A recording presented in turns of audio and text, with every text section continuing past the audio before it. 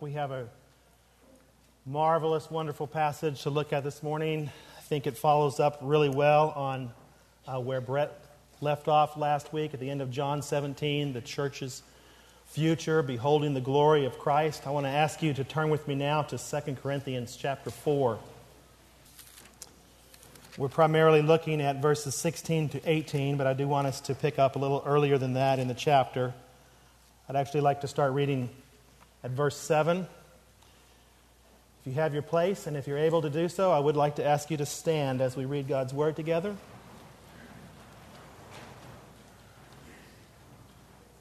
Paul writes these words by inspiration of the Holy Spirit. But we have this treasure in jars of clay to show that the surpassing power belongs to God and not to us. We are afflicted in every way, but not crushed. Perplexed, but not driven to despair. Persecuted, but not forsaken.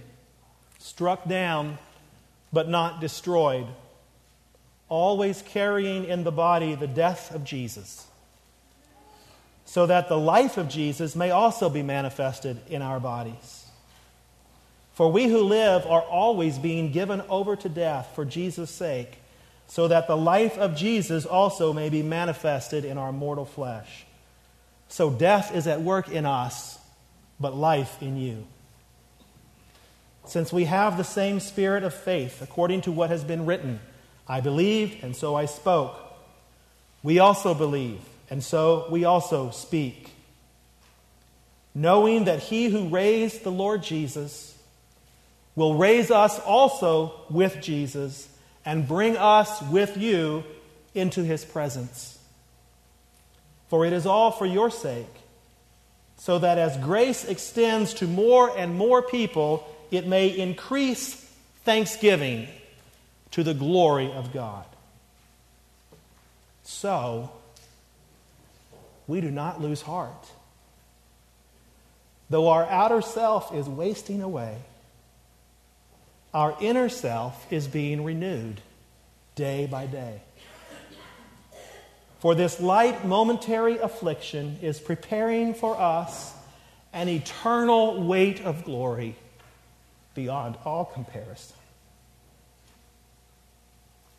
As we look not to the things that are seen, but to the things that are unseen.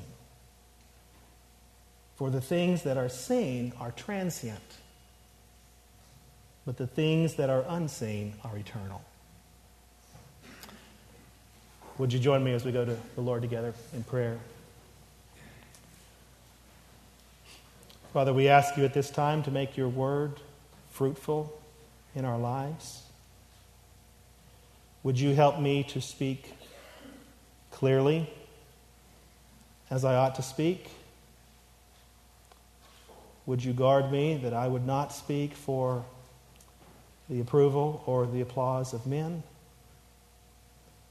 but for the good of all who hear? Accomplish your good will in us this morning through your Spirit working through his word. We pray it in Christ's name. Amen. Please be seated.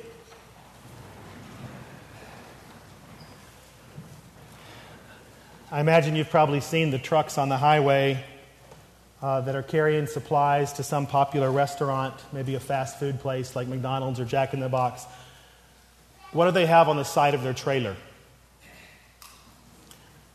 Big, scrumptious, delicious-looking picture of the food they want you to buy, right? Why do they do that? I mean, it's obviously a strategy by the owners of that business, right? They want to make you hungry for their product, right? They want to make you think that that muffin you had for breakfast really wasn't enough, and you need that breakfast burrito to get you going for the day, right? They want you to forget the PB&J that you brought along with you in your lunch sack and go for the quarter pounder with cheese and the crispy golden fries instead. I want to try to do something like that this morning. I want to hold some pictures before you that make you hungry. Not for quarter pounders and breakfast burritos, but for heaven. Actually, for new heavens and a new earth in which righteousness dwells. I want you to be hungry for the eternal weight of glory that captivated and sustained the Apostle Paul in his ministry, as he expresses here in this passage. And as we look at this same picture that Paul held before his eyes, I want us to notice, I want us to be convinced that there is nothing that strengthens and equips us for useful Christian service here on earth like this attitude of heavenly mindedness that we see in the Apostle Paul. So this food that I'm trying to hold out before you, unlike the pictures you see on the fast food trucks, this food is actually good for you, okay? Doesn't clog your arteries. I happen to know a little bit about that. Sometimes we hear misguided warnings that say, now be careful, don't go to an extreme. Don't be so heavenly minded that you're no earthly good. But what we see in Scripture is that setting our sights and affections on heaven actually makes us fit for service and helpful to others. If you have a version, or you see a version of heavenly mindedness that does not move you to and equip you to serve others, then it shows it's not real heavenly mindedness. It's some kind of fake. But I think this passage shows us nothing is more helpful and more beneficial for you right now than learning the practice of genuine heavenly mindedness. Well, I want us to begin by setting up a little bit of context here in chapter 4. In this chapter, Paul is writing about his own ministry, which of course centers upon the proclamation of the gospel, the message of Christ crucified, risen again. We might say this passage here, 2 Corinthians 4, describes Paul's philosophy of ministry.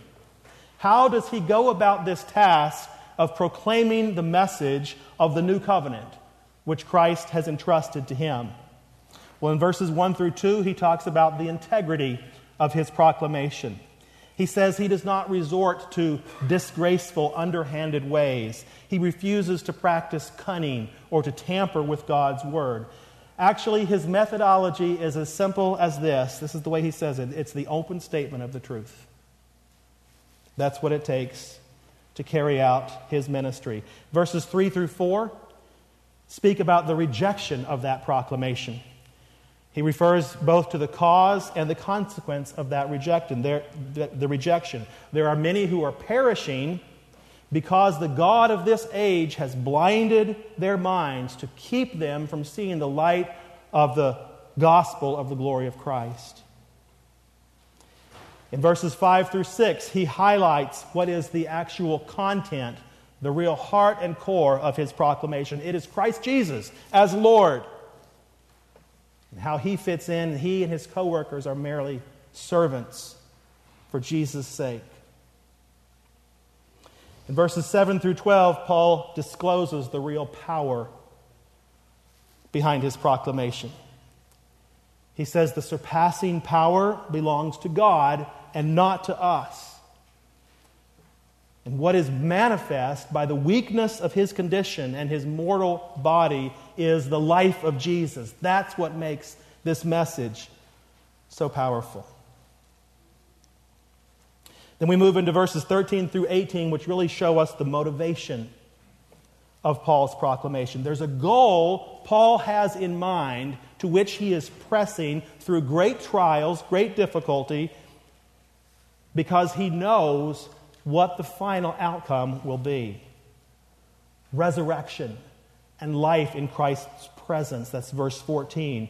The benefit of others, like the Corinthians, in verse 15. And according to the end of verse 15, all this results in thanksgiving and glory to God. And as he moves into verses 16 through 18, to draw some conclusions from what he's been saying, he makes this statement. So, we do not lose heart. It's the same thing he said back in verse 1. It's the idea of growing weary or faint or discouraged within, so we don't want to feel we don't have the strength to finish a particular task. And, of course, that reaches us right where we live, doesn't it? Because I know some of you are facing that very thing. You're facing weariness and discouragement, and there are times when you think maybe you should give up on what you're doing. Some of you might be thinking of quitting school or dropping a particular ministry, and some of you may even be wrestling with doubts that make you wonder whether it's worth it to even follow Christ. So when we read this phrase where Paul says we do not lose heart, it makes sense. We would take notice, right? We want to look carefully at it to see, okay, why does he say this? What's the reason he doesn't lose heart? Is it something I can learn from? Something that will make a difference in my life to help me persevere through the trials and struggles that I face? And of course the answer is yes. This is here to strengthen you and equip you in your faith. And it just takes a little bit of careful reading to see what Paul is saying. I want to summarize it like this. What gives Paul and his co-workers the ability to persevere in the Christian life, and especially in Christian ministry, even through times of intense suffering and affliction, is the perspective that comes from looking at the trials of this life in the context of eternity and its glory. It's a little bit long. I think I want to say it again. What gives Paul and his co-workers the ability to persevere in the Christian life, and especially in Christian ministry, even through times of intense suffering and affliction, is the perspective that comes from looking at the trials of life, this life, in the context of eternity and its glory.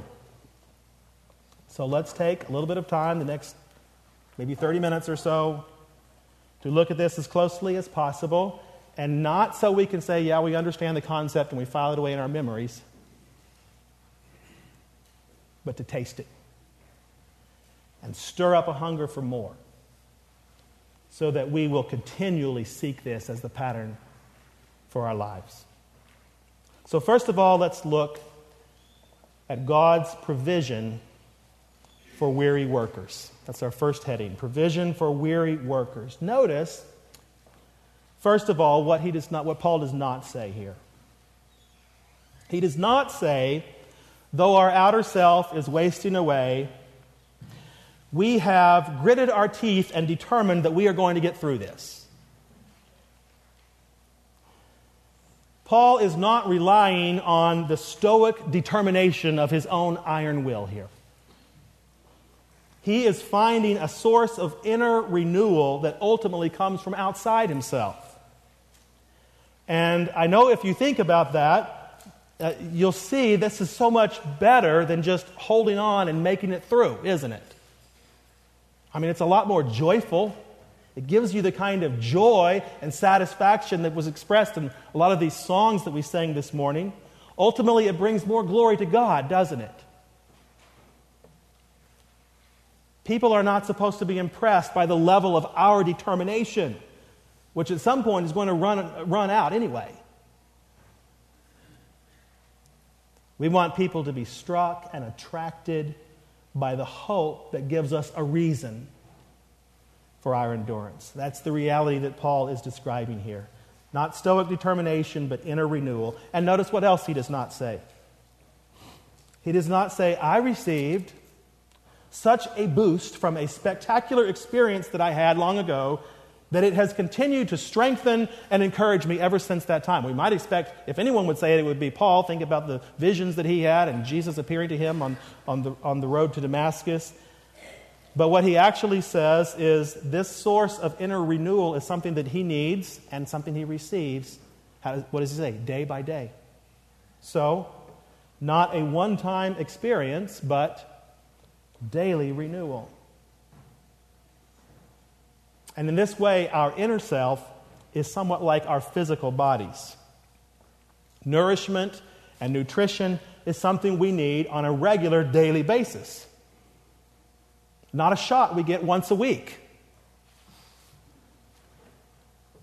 So as an example, I think many of us were greatly uplifted and encouraged by Brett's sermon last week, looking at the church's future, seeing Jesus' glory forever. Let me just ask you, how long did the emotional uplift of last week's worship service stay with you? 2 or 3 days, if you had a good week, maybe? I'm speaking for myself here. And it's the same thing today. I do hope you feel uplifted by the message I'm bringing and the songs that we sing. But that emotion is not enough, is it? It's necessary to take the content of what we're talking about, what we're looking at here, and bring it with you into Lockheed tomorrow morning. Take it with you to the fridge and the kitchen sink and the washing machine. You've got that load of dirty laundry. Take the hope of glory with you as well. Think on it on a regular basis. Feed your mind with it. Feed your heart. We struggle and we're tempted and we wonder where we're going to find the strength we need to keep on following Christ in service to others. And God is offering you the strength you need right here. But it's not something that happens automatically. It's why we need time alone with God on a regular basis. It's why we need to seek fellowship with other Christians throughout the week. And these are not activities that we mark off on a checklist so we can say, oh, we're doing a good job. Okay? They are a means to an end. They have a purpose. They help us set our minds on what is truly beneficial and what is most important. They help us gain the perspective that Paul is writing about in these verses. And that's what we want to look at now. It's the second heading on our outline, the perspective that brings renewal. The perspective that brings renewal. Now this really gets to the heart of what Paul is saying in this passage. The reason, he says, that our inner self is being renewed day by day in verse 16 is because of what he declares in verse 17.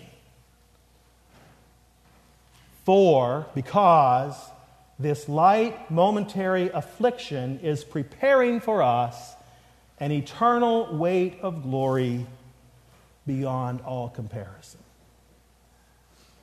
Now that is some really remarkable language that he uses, if we just think about it. Do you know what kind of afflictions he was going through that he describes in this very letter? We actually read a partial description of some of those earlier in the chapter 4, being afflicted but not cast down, and persecuted, and all these things. We actually get more details in chapter 1 and in chapter 11. So in chapter 1, verse 8, he says, we do not want you to be unaware, brothers, of the affliction we experienced in Asia. For we were so utterly burdened beyond our strength that we despaired of life itself. Indeed, we felt that we had received the sentence of death. So they apparently were in such a dire situation, they actually thought they were going to die. They thought they were not going to make it out of their circumstances alive. And then in chapter 11, Paul is kind of forced by his enemies or opponents. He's forced into comparing his ministry to the false claims of others. And so he somewhat reluctantly speaks of the sufferings he received as a servant of Christ. Let me read some of that. He says in verse 23, it was with far greater labors, describing his own ministry, far more imprisonments, with countless beatings and often near death. 5 times I received at the hands of the Jews the 40 lashes minus 1. 3 times I was beaten with rods. Once I was stoned. 3 times I was shipwrecked. A night and a day I was adrift at sea, on frequent journeys, in danger from rivers, danger from robbers, danger from my own people, danger from Gentiles, danger in the city, danger in the wilderness, danger at sea, danger from false brothers, in toil and hardship, through many a sleepless night, in hunger and thirst, often without food, in cold and exposure. And apart from other things, there is a daily pressure on me of my anxiety for all the churches. I mean, how in the world does Paul call that a light, momentary affliction? Sounds like some pretty serious stuff. But the answer is that the perspective comes from looking at what is unseen. It's what he calls the eternal weight of glory. It's like he's using one of those old-fashioned balance scales, right? On one side is this boulder. And you look at it and you wonder how one man can even load it onto the scale, much less carry it around with him. When you look at it by itself, it's heavy and painful, and you would say it's really too much for one man to bear. But that perspective completely changes when we see what's on the other side of the scale. It's not a boulder of any comparable size. It's like Mount Everest coming down on that scale. Kaboom! Right? And all of a sudden you don't think that boulder is big and heavy. It's light and temporary because it just got launched into space. So here's our first observation about this heavenly minded perspective. Looking at eternity helps us see our afflictions for what they really are. Looking at eternity helps us see our afflictions for what they really are. It's not that Paul is unrealistic about the nature of suffering. We saw that. We saw how honest he was about the troubles he was going through. But the perspective of eternity gives us true clarity about our suffering. For the believer in Christ, your trials cannot crush you. They cannot defeat you. After this little blip of time that represents your present life is over, all those afflictions are done and gone. The afflictions themselves will soon disappear, but there's something else for us to see. There are benefits to those afflictions that will last into all eternity. And that's the second observation about this perspective Paul has, I want us to make. Suffering, affliction helps us see eternity for what it really is. Eternity helps us see our afflictions for what they really are, but suffering, afflictions helps us see eternity for what it really is. So notice that Paul does not simply say that this light momentary affliction will one day be exchanged for an eternal weight of glory. What does he say? He actually says it is preparing the weight of glory for us. What does that mean? Well, that word prepare is a word that both Paul and James use as part of a process that produces a certain result. So in Romans 5:3 and in James 1:3, it says that suffering and testing produce endurance.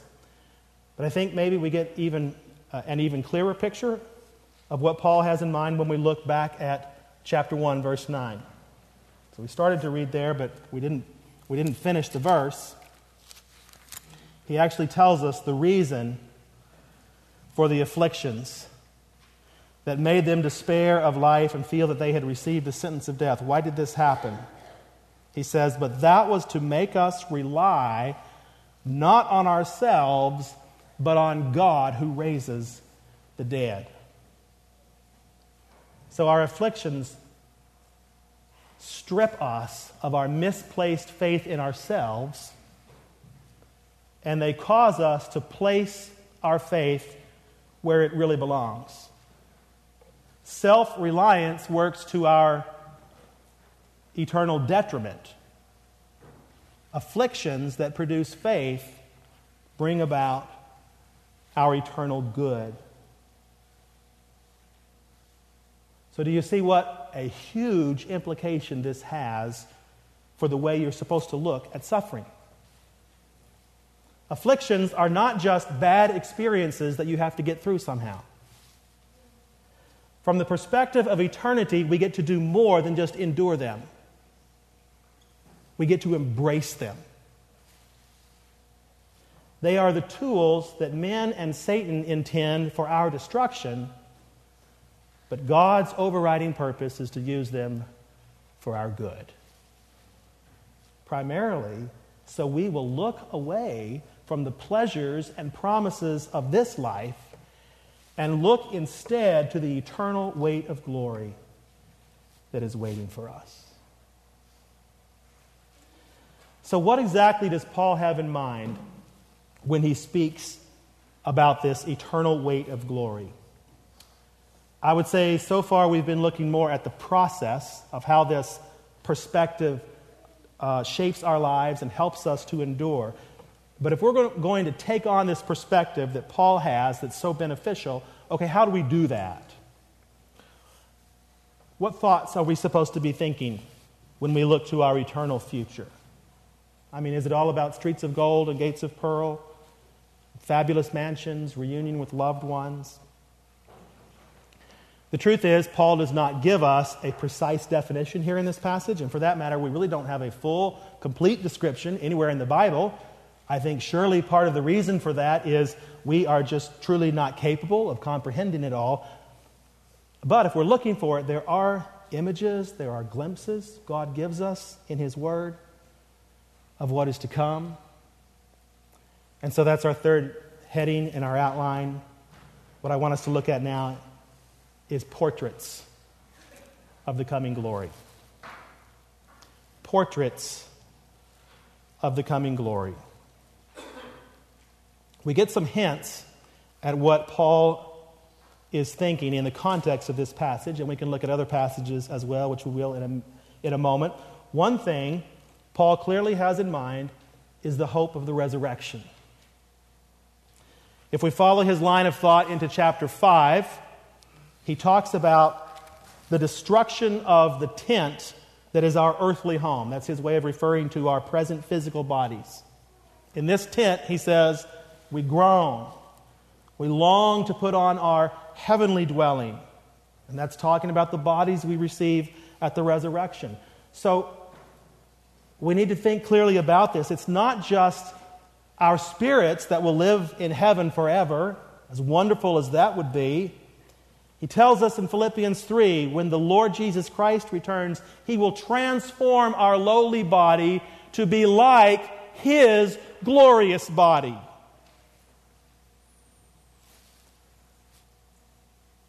Those bodies will be suited for life in a new world, the new heavens and new earth, where God's glory shines in all its fullness. You see, we could never take in that glory with the limitations of our present mortal bodies. That's why Moses couldn't see God's face when he asked to see God's glory. Remember Exodus 33 and 34? God said, "No man can see me and live." But in our resurrected bodies, that's what we get to do. We get to see God face to face, in part because He will have given us immortal bodies that will never again taste death.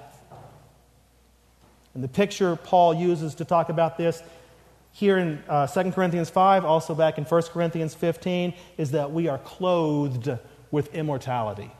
That's a great picture. Death is swallowed up in victory.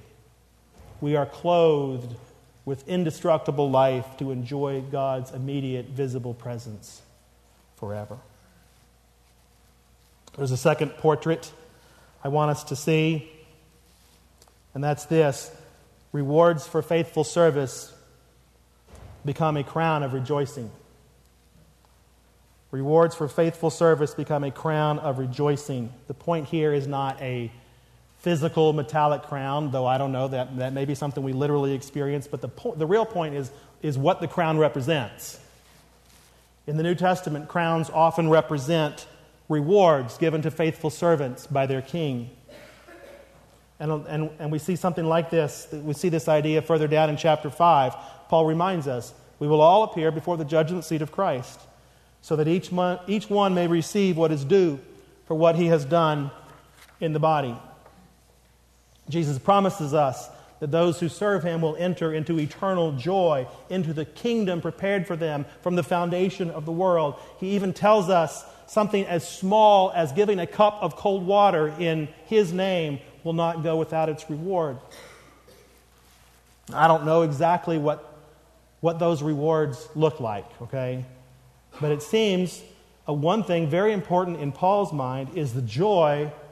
When he thinks about his eternal reward, he thinks of the joy of seeing others joining in God's praise for all eternity and knowing that God partly used his labors and his suffering to get them there.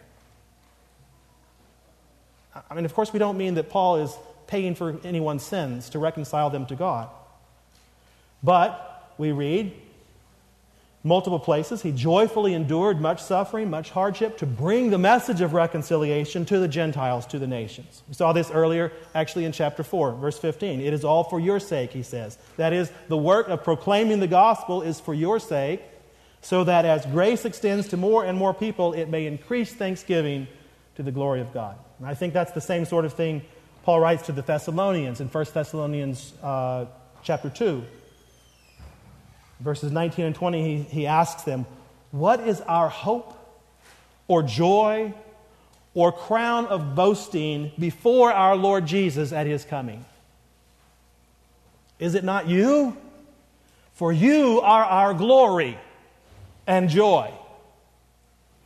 Think about that. Think about the joy of worshiping before God's throne one day and having brothers and sisters join you that God used you to help them come to faith and come to know the Savior.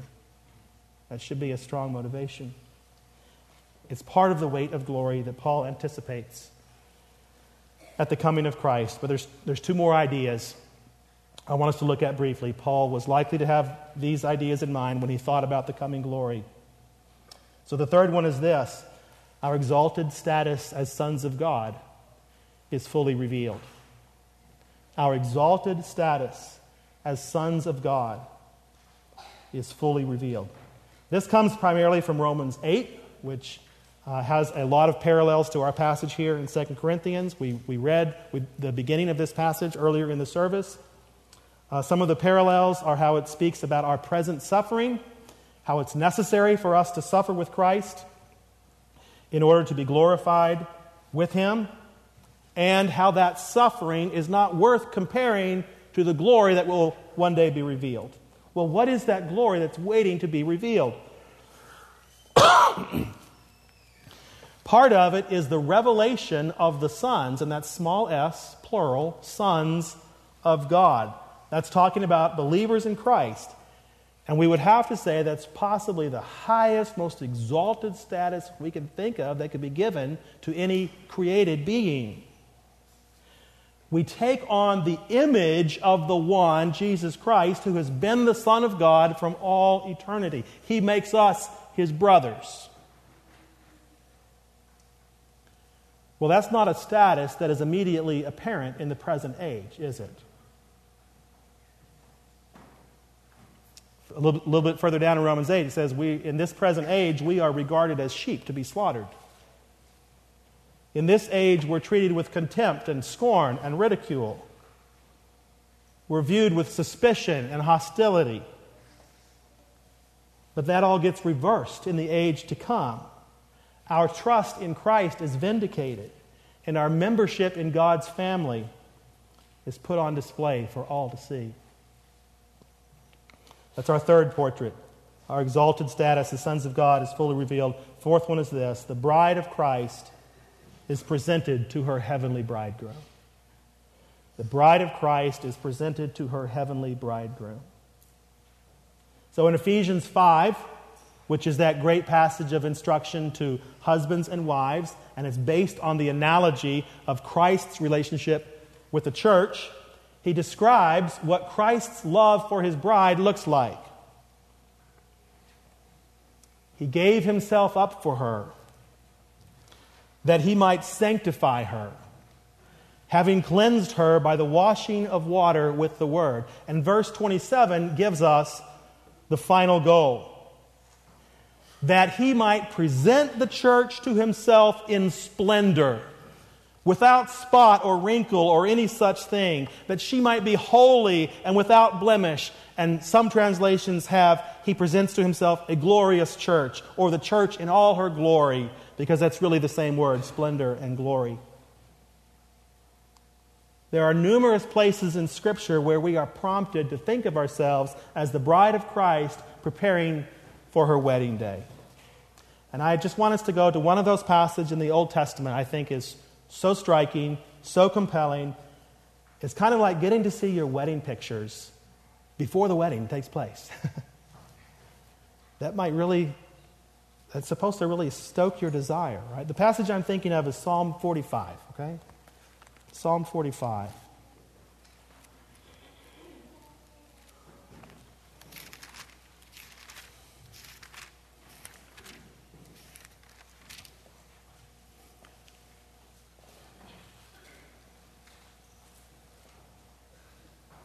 The heading over this psalm calls this a love song. I think it was probably composed for a royal wedding. But with a Christ-centered approach to the Old Testament and to all of Scripture, like we believe, we should be equipped to know what wedding this is ultimately talking about.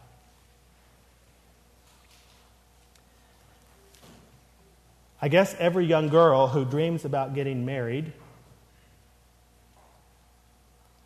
dreams that her marriage will be with the most wonderful and the most handsome man in the world.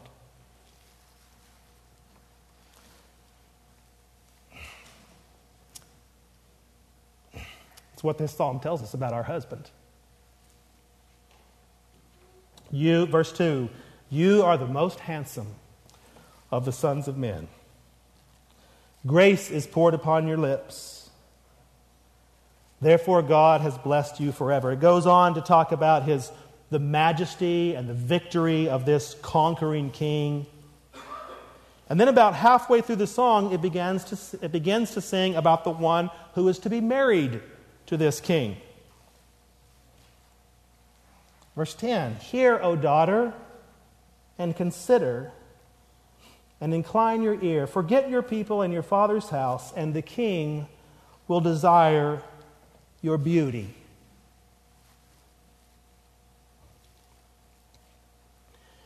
Now, I said every girl dreams about marrying the most handsome man in the world. What else does she dream about? She wants to be the most beautiful bride in the world, probably. And that doesn't have to be an ego-centered, self-seeking kind of thing. Every bride wants to be beautiful for her husband, doesn't she? That's what happens in this wedding.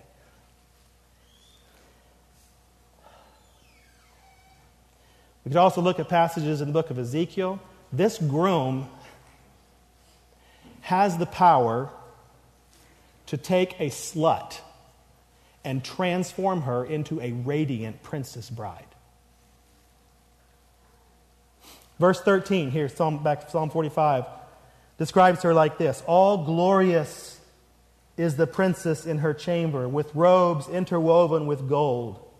In many-colored robes she is led to the king, with her virgin companions following behind her. With joy and gladness they are led along as they enter the palace of the king. I mean, this wedding album even gives us pictures of the bridesmaids, these virgin companions following her. Do you see how beautiful and joyful this picture is? Handsome groom, beautiful bride, lavish wedding. They go to live in a palace forever. Oh, it's supposed to make us long for that day. And it's supposed to do something else. It's supposed to make us dissatisfied with anything else that this world has to offer.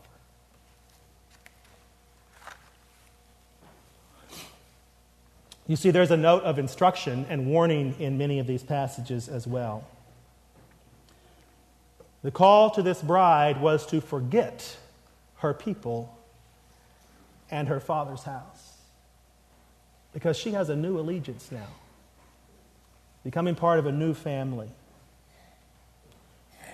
And when Paul uses marriage language to describe the church in 2 Corinthians chapter 11, he says he feels a divine jealousy for them since he betrothed them to one husband to present them as a pure virgin in Christ.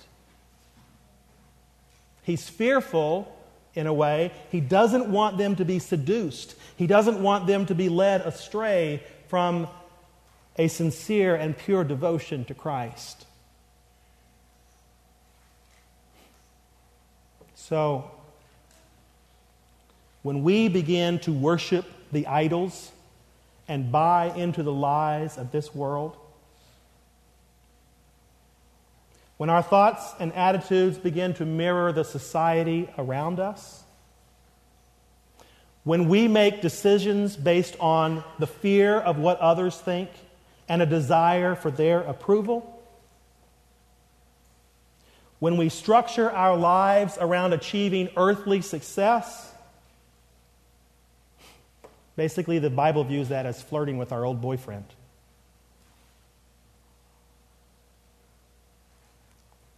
We're following the laws of the wrong kingdom. We're forgetting whose family we belong to. So these pictures that I've tried to hold before you this morning to whet your appetite for the glory of eternity, they're meant to be a strong comfort for those who are tired or discouraged in your service for Christ. But they are also a rebuke for any of you who are filling your lives with lesser treasures.